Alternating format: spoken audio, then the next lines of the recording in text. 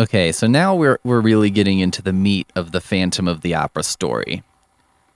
So in the original, the Phantom makes some demands of the new owners. He wants his usual box seats, his usual attendant, and he wants Christine to sing a big solo or something instead of some other lady. The new owners completely ignore the Phantom because they don't even think he's real, so I kind of can't blame them. And then the Phantom kind of goes from 0 to 60 and fucks their shit up immediately.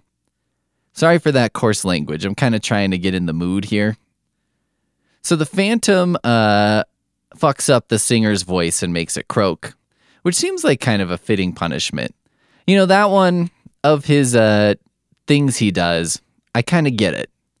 You know, he wants Christine to sing the solo. They have this other singer do it, so he makes her not sing very good. That works, you know. Then he drops a chandelier on the audience and kills some lady. Let me just repeat that.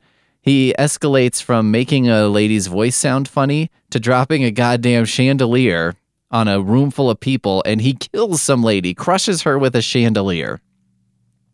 So apparently the lady he crushes also just so happens to be the lady who is going to take over as the box attendant for his box. Box attendant sounds like a sex toy. Anyway, I already kind of don't feel a ton of sympathy for the Phantom. I mean, you mess up someone singing and sure, and it's kind of petty and like a weird way to do it. But then you crushed a woman who's guilty of taking a job. This is probably just some lady who needs a job, and the Phantom feels fine just crushing her to death.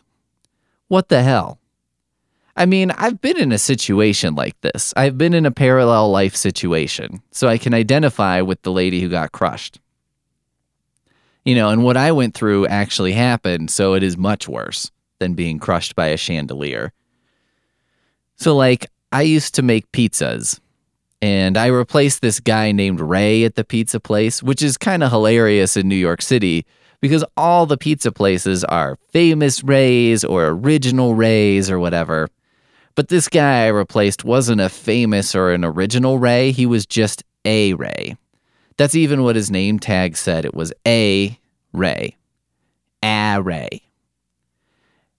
So anyway, you know, even though Ray wasn't a special Ray, apparently he was really good at making pizza. And I was really bad at making pizza. Because all that I heard after I got there was about the great and powerful Ray.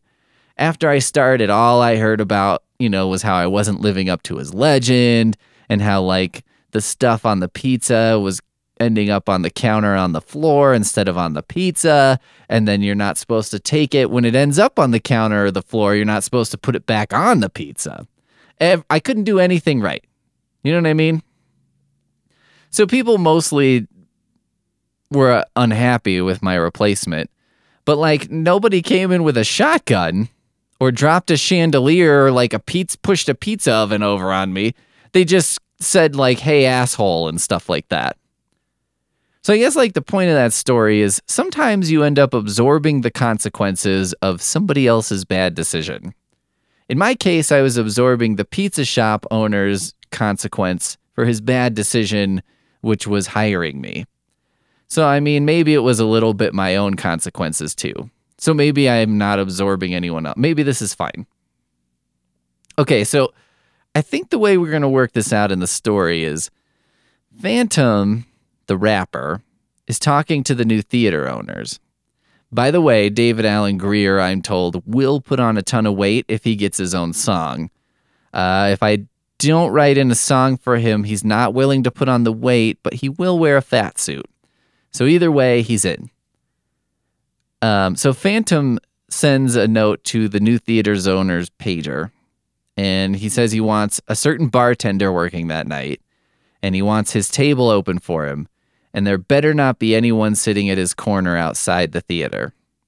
Phantom was like known for being at the same corner after all the shows, right? That's where people would go and hang out with him, and probably they would stand around like a big barrel of fire. Because what says urban life more than a barrel of fire and a bunch of guys around it, right? So, of course, the owners say no, maybe even like, fuck that. That'll help the kids enjoy it. If it says fuck, they'll feel like it's transgressive. And then after the show that night, they find a dead person on Phantom's Corner who was smashed by a car. And get this, it's a really cool Cadillac with chandeliers mounted on the hood, like that one guy from Escape from New York had. That way we get our chandelier reference in there. But, you know, it's not exactly the same. It's a little bit modernized, a little updated. Perfect. Another way of saying this is that I've come up with the perfect solution.